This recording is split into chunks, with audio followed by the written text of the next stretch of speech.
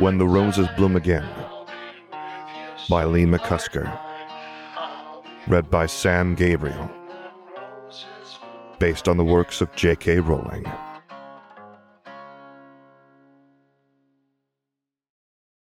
Chapter 49. A Dream Comes to Nothing.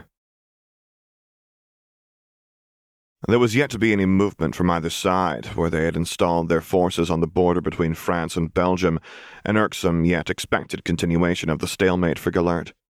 Other than a few skirmishes and the continued persistence of the Serpent to make a nuisance of himself almost daily, Gellert was as frustrated as he was content. Something would have to give eventually, and when it did, he would take advantage of whatever situation emerged. Still, the Serpent's presence remained to be a pressing concern. In the last week alone, the man had killed a score of his followers in the trenches, each time mocking Gellert further by displaying that thrice-damned symbol he had adopted. The ICW fighting force had followed suit with their insults and jeering. Not that much more could be expected from an uncouth rabble, but these incidents were affecting the morale of his own men. The sooner things began to happen, the better. Gellert checked the clock on his wall and frowned. Hans was supposed to have arrived almost an hour ago, and it wasn't like the man to be so late. The German knew that tardiness was not something Gellert tolerated. It wasn't until he was becoming quite beside himself that Gautier arrived, breathless and as unhappy as Gellert. The behemoth was trembling with fury, cursing in his native tongue, and though Gellert wanted to chastise the man, he knew Hans was not one to get himself in such a state without good reason. "What has happened?" he asked calmly. Gautier clenched his fists a few times before taking a deep breath. "The Hit Wizards took 3 of my men in Madrid. They've been sniffing around for the past couple of weeks, from what I've been told."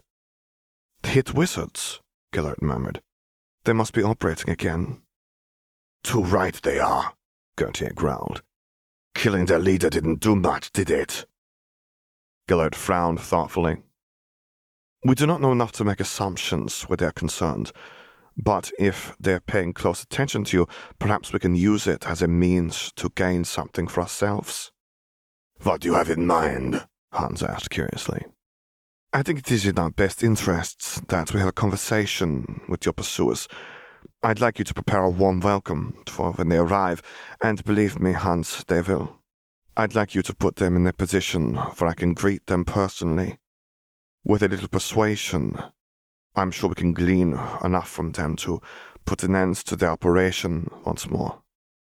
Gautier nodded eagerly. "It will be done," he declared.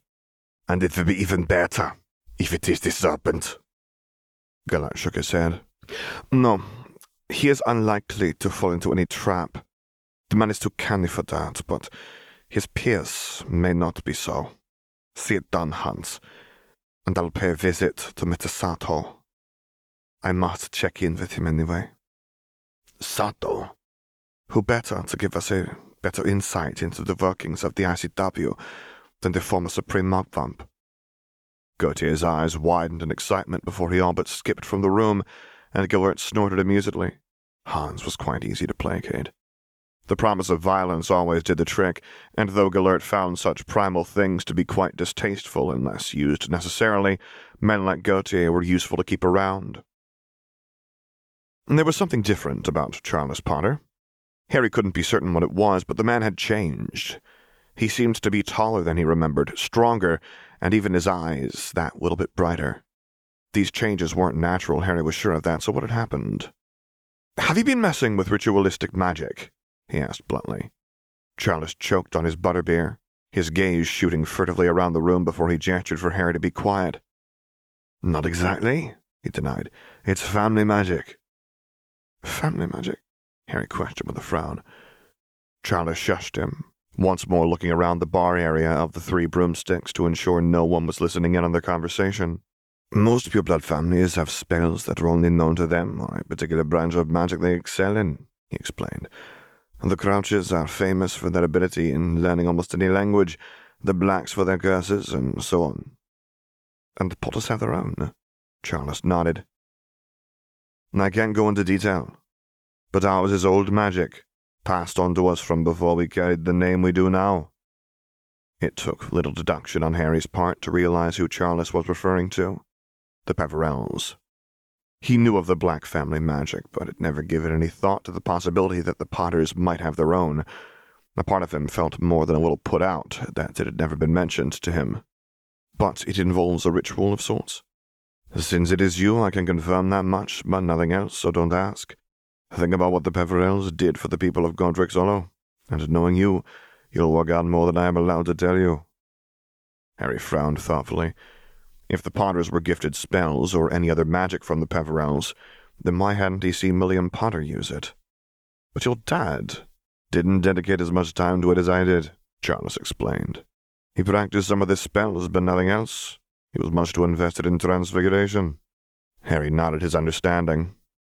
Other than Dumbledore and maybe Minerva, William Potter was perhaps the most knowledgeable person he'd met when it came to his preferred branch of magic.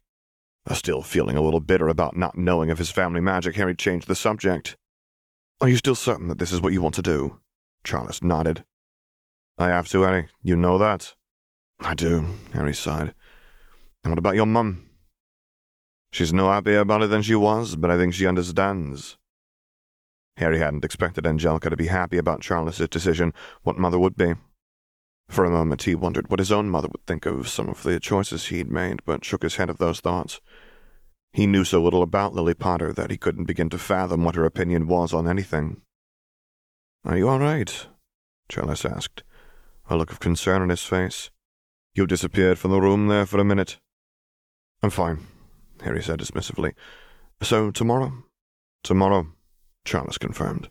I'm packed and ready. Harry wasn't so sure about the latter. No one was ever ready for war until they had experienced what it was to be in a battle.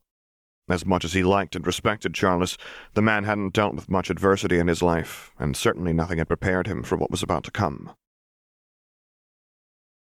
It filled Gabriel with pride to see just how many British men were willing to put their lives on the line in the fight against Grindelwald. Although he knew many were here having been caught up in the outrage that followed the death of William Potter, he was still proud, even if he did miss his friend deeply.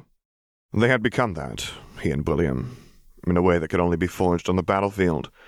They had fought side by side, had bonded over the exhilaration and unavoidable emptiness that death on such a scale brought, and Gabriel had come to cherish the man's counsel, his company, and input when he was puzzled by something. He missed William Potter and wouldn't forget what he'd shared with his friend. Look sharp, you sods, he barked at some passing men that had just signed up, each looking rather smug. They wouldn't for much longer, not when they realized that fighting a war was perhaps the most difficult thing they would ever do.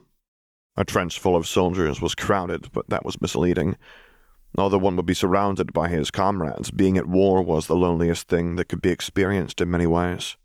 It was all well and good keeping your wits about you during the day when you were busy or sharing a laugh with your friends. Even when the fighting broke out, your mind was kept occupied. But the laughter and the fighting were infrequent and only for short spells. Much of the time you were stuck with your own thoughts, and that was when your mettle was truly tested. In the night when the wind was blowing and every other sound convinced you that your throat was about to be slit by an enemy that had crept into your trench, that was when you knew the kind of man you were. Mosey, you'd best deal with this. The voice of Ovis Braithwaite, a fellow Auror, interrupted his musings. With a frown, Gabriel followed, his chest tightening slightly at the sight of William's son. His friend spoke of Charles every day with a fondness that left Gabriel with no doubt that William thought his son to be the greatest achievement of his life. What's you doing, lad? He sighed as he approached. I'm here to sign up, Charles answered simply. So is he? Gabriel's gaze flickered to the man that had accompanied William's boy, and a ghost of a smirk tugged at his lips. The late and former Potter had been utterly convinced that Evans would never sign up, yet here he was. Is this true? Gabriel asked. Evans nodded, his eyes darting around the atrium of the ministry in a show of vigilance any Moody would be proud of. And you, lad? Yes, Charles said firmly. Gabriel offered the young man a sad smile. Your father wouldn't want you here. My father is dead. Aye, that he is, Gabriel murmured sadly. And it would be a poor way for me to thank him by letting you in. You will either let me in, or I will take matters into my own hands, Charles growled as he stepped forward, his demeanor leaving Gabriel taken aback. Do you think I'd be safer with him? Or a fighting unit of men, he added. jerking a thumb in Harry's direction. Gabriel could feel the start of a headache coming on. "Damn it," he grumbled. "All right, lad. But you won't be going anywhere until I decide you're ready. Your father will be waiting for me at the side of the devil if I let anything happen to you. For the next 2 weeks at least, I'll be kicking your arse all over the training room here. You too, Evans. And if I'm not satisfied, I'll bloody well lock you in Azkaban to keep you safe if I have to. That's the deal. Take it or leave it." Charles nodded immediately. "Fine, but when I prove myself to you, I don't want any excuses," he warned, offering the Auror his hand. Somewhat reluctantly, Gabriel accepted the proffered limb. "What about you, Evans?" "Same deal?" the young man asked. "Aye. I don't see why not," he agreed. "It would be interesting to see if I could escape from Azkaban, if nothing else." Gabriel let out a bark of laughter, though he didn't miss the look of genuine curiosity Evans wore. Was the man mad, or did he think he could actually escape? Not likely. No one had ever managed it. Evans might be talented from what he'd seen and heard from William, but Azkaban was amongst the most feared prisons for a reason. "Come off it, Eddie. They won't let you keep your wand, and you can't cast a Patronus without it," Charles snorted. Evans shrugged, and Gabriel eyed him speculatively. If he could cast a corporeal Patronus, then he certainly had a gift in charms, amongst whatever else he was capable of. Defeating a witch like Cassiopeia Black in a duel, and quite soundly, was a feat in itself. Gabriel suspected that there was much more to Harry Evans than met the eye. He carried himself with quiet confidence, and his footsteps were as light as a predator's, unnaturally so for a man who was allegedly nothing more than an investor. Gabriel had met people from all walks of life throughout his years as an Auror, and spending so much time around dangerous men gave one an eye for spotting them. Evans was such a man, though he hid it well behind a mask of politeness, sarcasm, and wit. Moody would be watching him closely for no other reason than he was curious about the younger man. He was no criminal, of that he was certain, but there was much more to him than he let on. "I want you both here at 5 a.m. tomorrow," he informed the duo. "Do not be late." Evans accepted the instruction easily with a nod, and the Potter boy followed after frowning unhappily. Gabriel would see what both were made of soon enough, the thought bringing a grin to his lips. There was nothing like whipping men into shape, especially when he had a gut feeling they wouldn't prove to be a bitter disappointment. "You were looking no worse for wear after your imprisonment, Mr. Sato," Gillett commented, noting the man was no longer pale and emaciated as he had been the night he was liberated from his cell in France. "I find that prison doesn't quite agree with me, Mr. Grindelwald," the Japanese man replied, helping himself to a rice dish he had been eating when Gillett arrived. "I'm an old man that has become accustomed to a certain level of comfort." Gillett chuckled. "And the prideful one, yes?" Sato's chewing slowed as he sobered, nodding darkly. "Those responsible for my imprisonment will pay dearly. The minister was most upset with how I was treated. It will take little effort on my part to secure his support for you." "That fills me with joy," Gillett replied with a smile. "As I'm sure you're aware, we find ourselves in a most unfortunate stalemate with the ICW forces. The sooner it is remedied, the sooner our plans can proceed." "Of course," Sato acknowledged with a slight bow. "I will speak with the minister as soon as possible." "Excellent," Gillett declared, "and I'm pleased you're suffering no lasting effects." "I must be healthy if I'm to ensure those that wronged me pay for their impertinence," Sato muttered. "The serpent, was it not?" Sato hummed irritably and cursed in his native tongue. "He got the better of me once. It won't happen again." Gillett had his doubts, but he would not voice them to the man that would be so graciously assisting him. "He will get what's coming to him," Gillett echoed the sentiment, "but let us not focus on him for now. I have other matters I wish to discuss with you." "Such as?" Sato asked curiously. "The ICW," Gillett sighed. "You were the Supreme Mugwump for a number of years. Is there anything you can tell me about how it operates? Anything you have on the hit wizards would be most useful." "The hit wizards? They fall under the command of the head of the Department of Justice. He's a power unto himself. Fedorov, his name is." Gillett shook his head. "Fedorov is dead." Sato smirked. "Good," he said happily. "But they will have replaced him with someone else. Maybe the serpent." "No, I think not," Gillett murmured. "He's too busy to fill that role." "Then it could be anyone," Sato sighed. Not that it matters. The department will be run as it always has. The only weakness to it is the personnel files. If you get them, you can eliminate the hit wizards in their entirety. Fedorov did not have them, Gilbert explained. Then they're likely lost to you, Sato replied. But a set of files must exist for the reference of the head of department. The ones Fedorov kept may have vanished, but a new set would have been created if the hit wizards are operating once more. Gilbert nodded thoughtfully, already tying the loose ends of his plan up. So, I must get to the head of the department.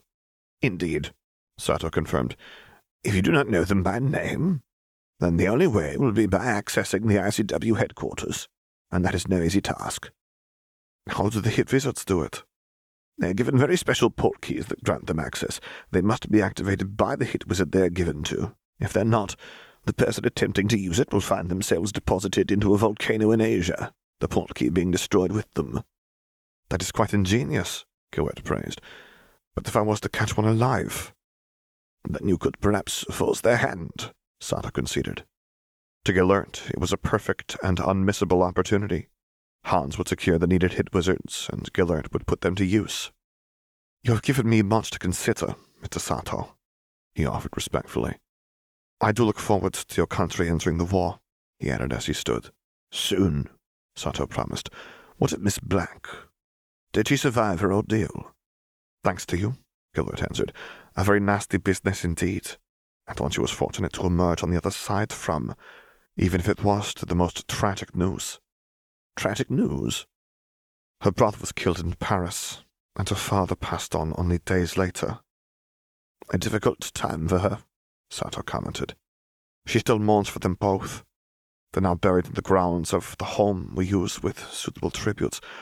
Her older brother, the new Lord Black, refused to have anything to do with them, and even had the gall to threaten me with some quite colourful language. Sato shook his head. Please do pass on my condolences. I shall, Gilbert assured the man.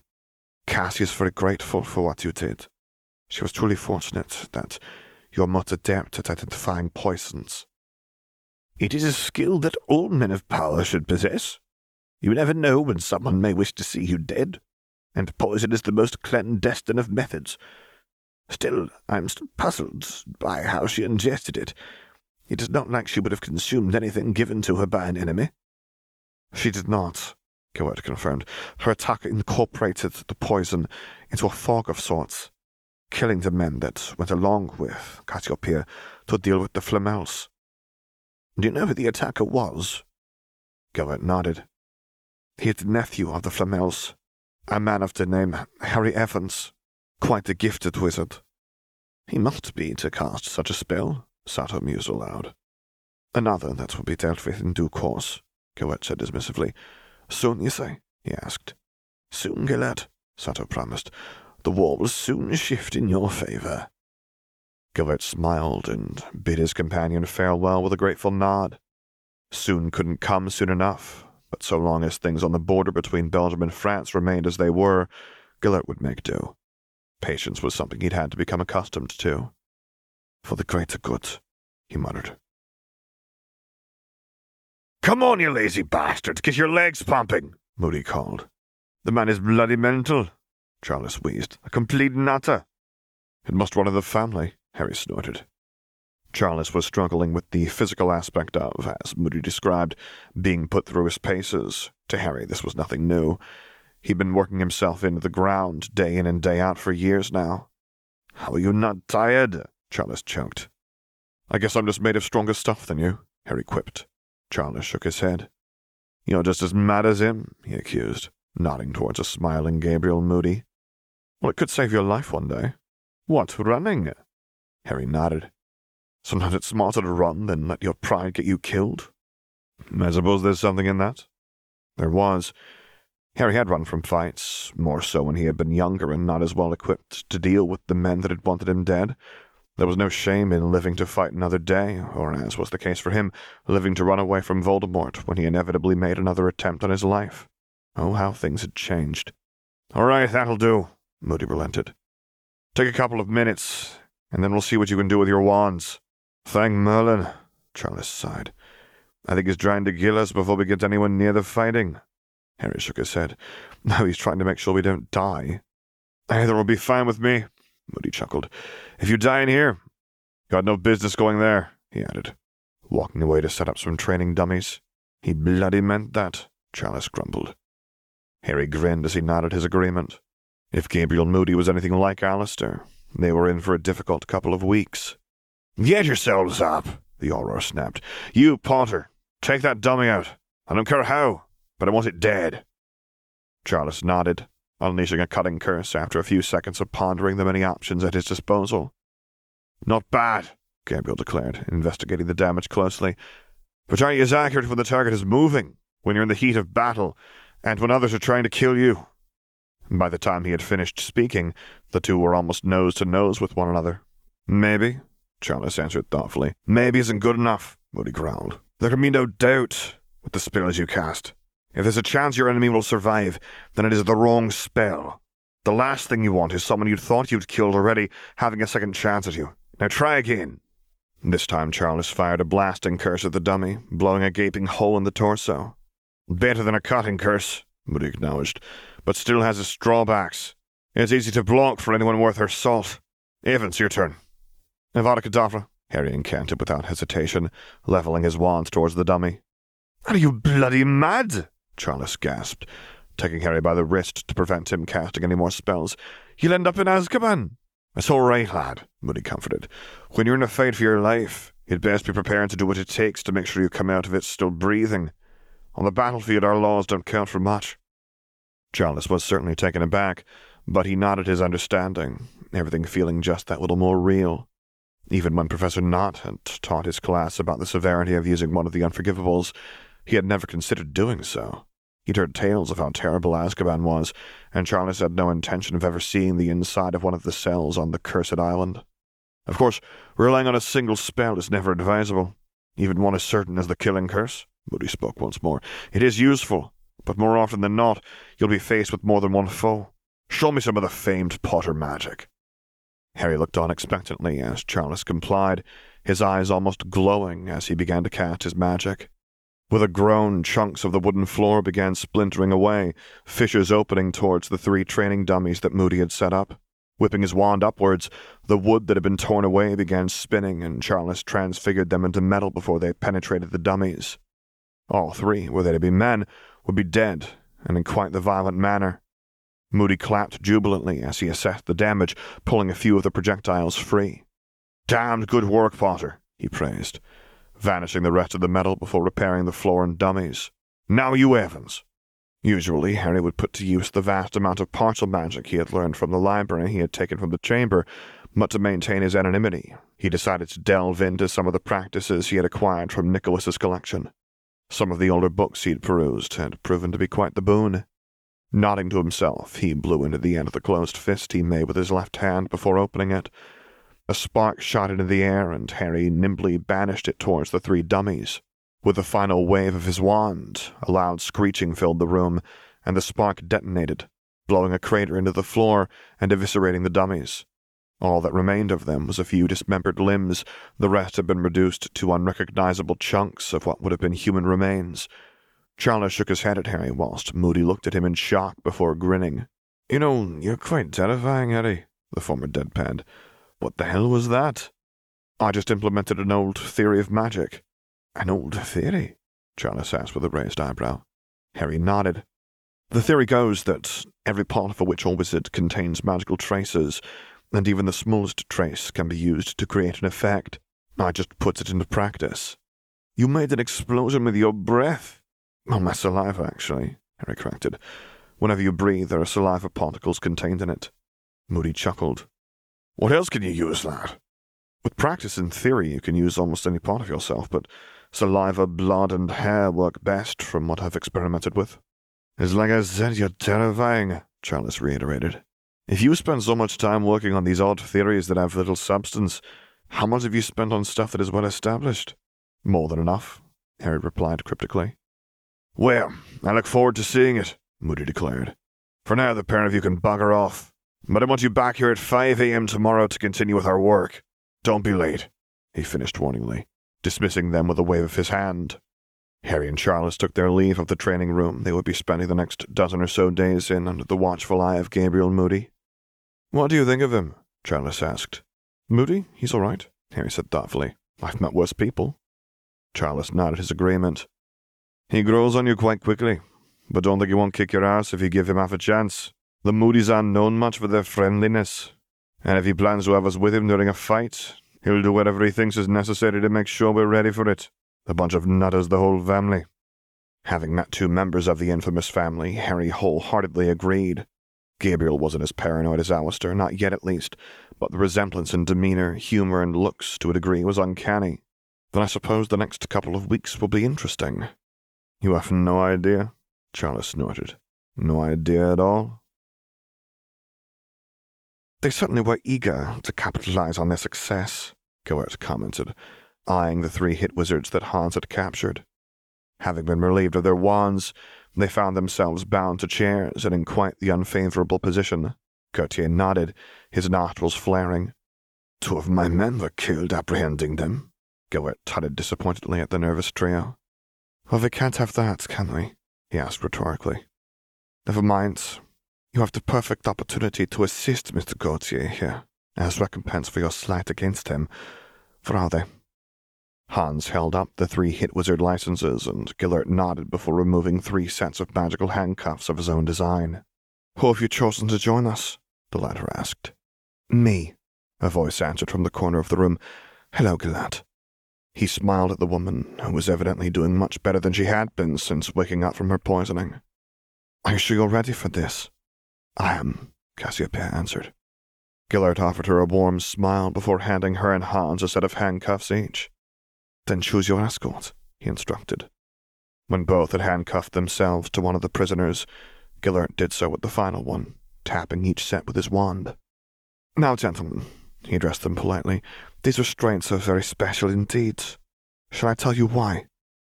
The hit wizard that was bound to Hans cursed at Gellert in Greek, and found out for himself one of the reasons the cuffs were unique. The man screamed in agony as he collapsed to his knees.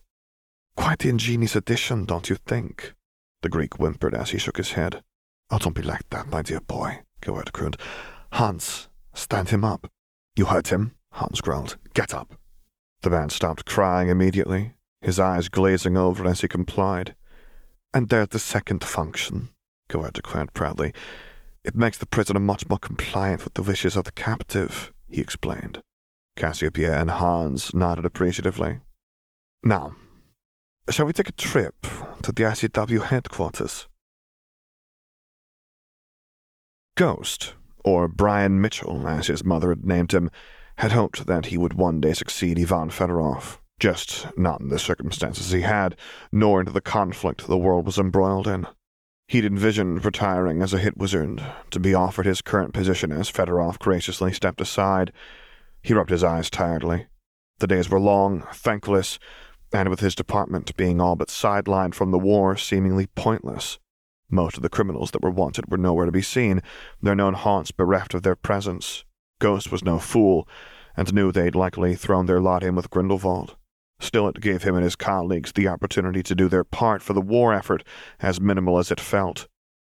It was nearing midnight when he yawned, no longer able to make sense of the reports that had been left on his desk.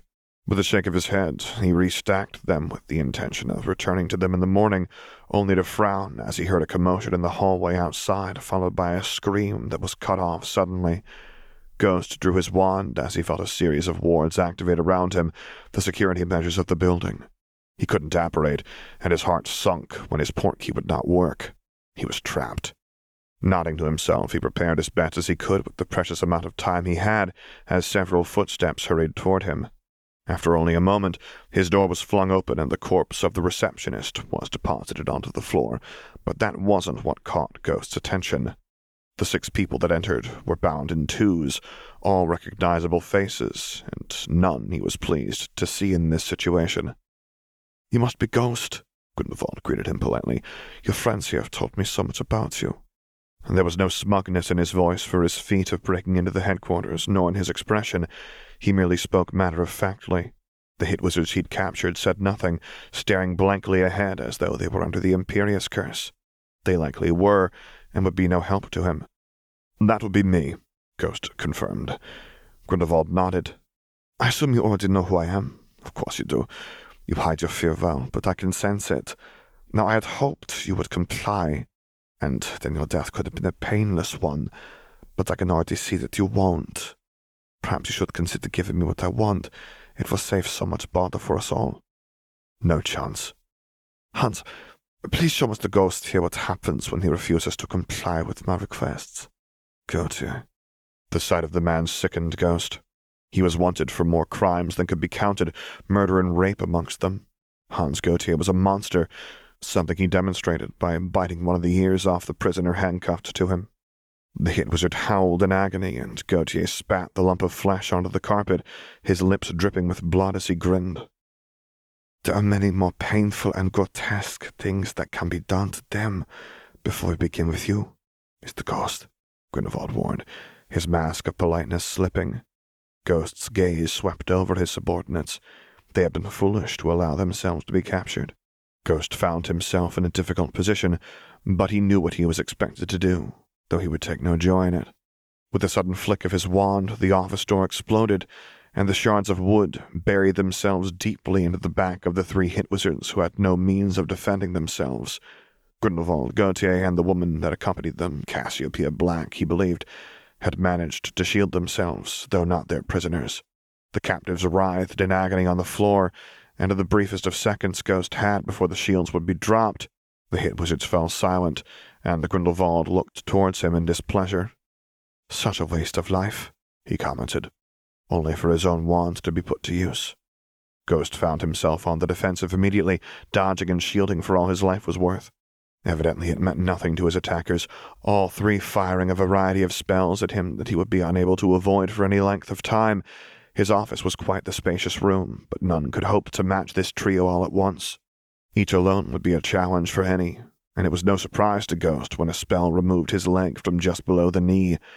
Having been sent sprawling, all he could do was stare at the stump, the blood flow surprisingly steady for such a grievous wound. Without even realizing it, he'd been relieved of his wand too, and found himself staring down the shaft of three others, the limp arms of the corpses of the hit wizard still dangling from their restraints, the rest face down and unmoving. Not a clean death for them by any means, but they wouldn't be subjected to further torture. "Find the files," Grindelwald instructed the hulking Gautier, who nodded, before he began rifling through the drawers and filing cabinets, the hand and forearm he'd just separated hanging morbidly from his own. Ghost felt sick. Whether it was from the gruesome sight or what was happening, he couldn't be certain, but he was now powerless to stop it. Perhaps he should have focused his efforts on destroying the most vitally sensitive of paperwork. It mattered not. Grindelwald would have gotten the information he sought one way or the other. If nothing else, he'd spared his men the indignity and suffering of the Dark Lord's attentions. "You put up quite a fight," Grindelwald praised. Ghost shook his head as he chuckled humorlessly. "If it was good enough, the three of you would be dead." "Indeed," Grindelwald acknowledged, "but there's no shame in dying fighting for what you believe in. Are there any loved ones you wish a message to reach?" Ghost stared at the man suspiciously. "No. I'd rather they were just left alone." Grindelwald nodded. "So long as they don't oppose me, I have no reason to seek them out," he replied. Oddly, Ghost believed him. "Found them," Gautier declared triumphantly. Grindelwald all but snatched the stack of files from the German before rifling through them, seemingly looking for something specific as he murmured to himself. "Ah, here it is, the serpent." His expression of excitement dropped when he realized how sparse the file was, and Ghost felt a sense of victory fill him. "There's the information pertaining to him," Grindelwald demanded. "The serpent?" Ghost asked insolently. "Well, the original files are gone, so I had to recreate them. The serpent, clever bard that he is, refused to give any information. What you see there is all I have." Grindelwald's jaw tightened in anger, but it was Cassiopeia Black that seized Ghost by the front of his robes. "Is Harry Evans the serpent?" she questioned harshly. "Who?" Ghost replied confusedly. "Evans," Black snapped. "I've no idea what you're talking about." Her eyes locked onto his, and he felt her presence in his mind. If he knew who the serpent was, Ghost would have put up a fight to prevent her stealing the information, but he knew nothing of the sort. "He's telling the truth," Black whispered in disbelief. "He doesn't know." "Then we've wasted our time," Gautier growled. Grindelwald shook his head. "Not entirely," he mused aloud, returning the files to him. "Find them and kill them all. At the very least, we won't have to deal with them interfering anymore." Gautier grinned the same way a child would who'd been given the key to a sweet shop, and once more, Ghost felt his heart sink into his stomach. The men and women who had served the department would be killed. Grindelwald would see to that. "As for you, Mr. Ghost, I do not wish to remain here any longer than necessary. How do you wish to die?" Ghost was taken aback by the question. "In bed with my wife when I'm an old man?" he asked hopefully. Grindelwald chuckled. "I'm afraid that is not an option. But for you I'll make it quick." Before Ghost could respond, he felt an intense pressure grip him round the throat, and with the loss of blood he'd already experienced, it didn't take long before the darkness took him. He perished there and then in his office, his final thoughts being of his wife and the men and women of the ICW that would suffer when Hans Gautier found them. And find them he would. Of that, Ghost had been in no doubt.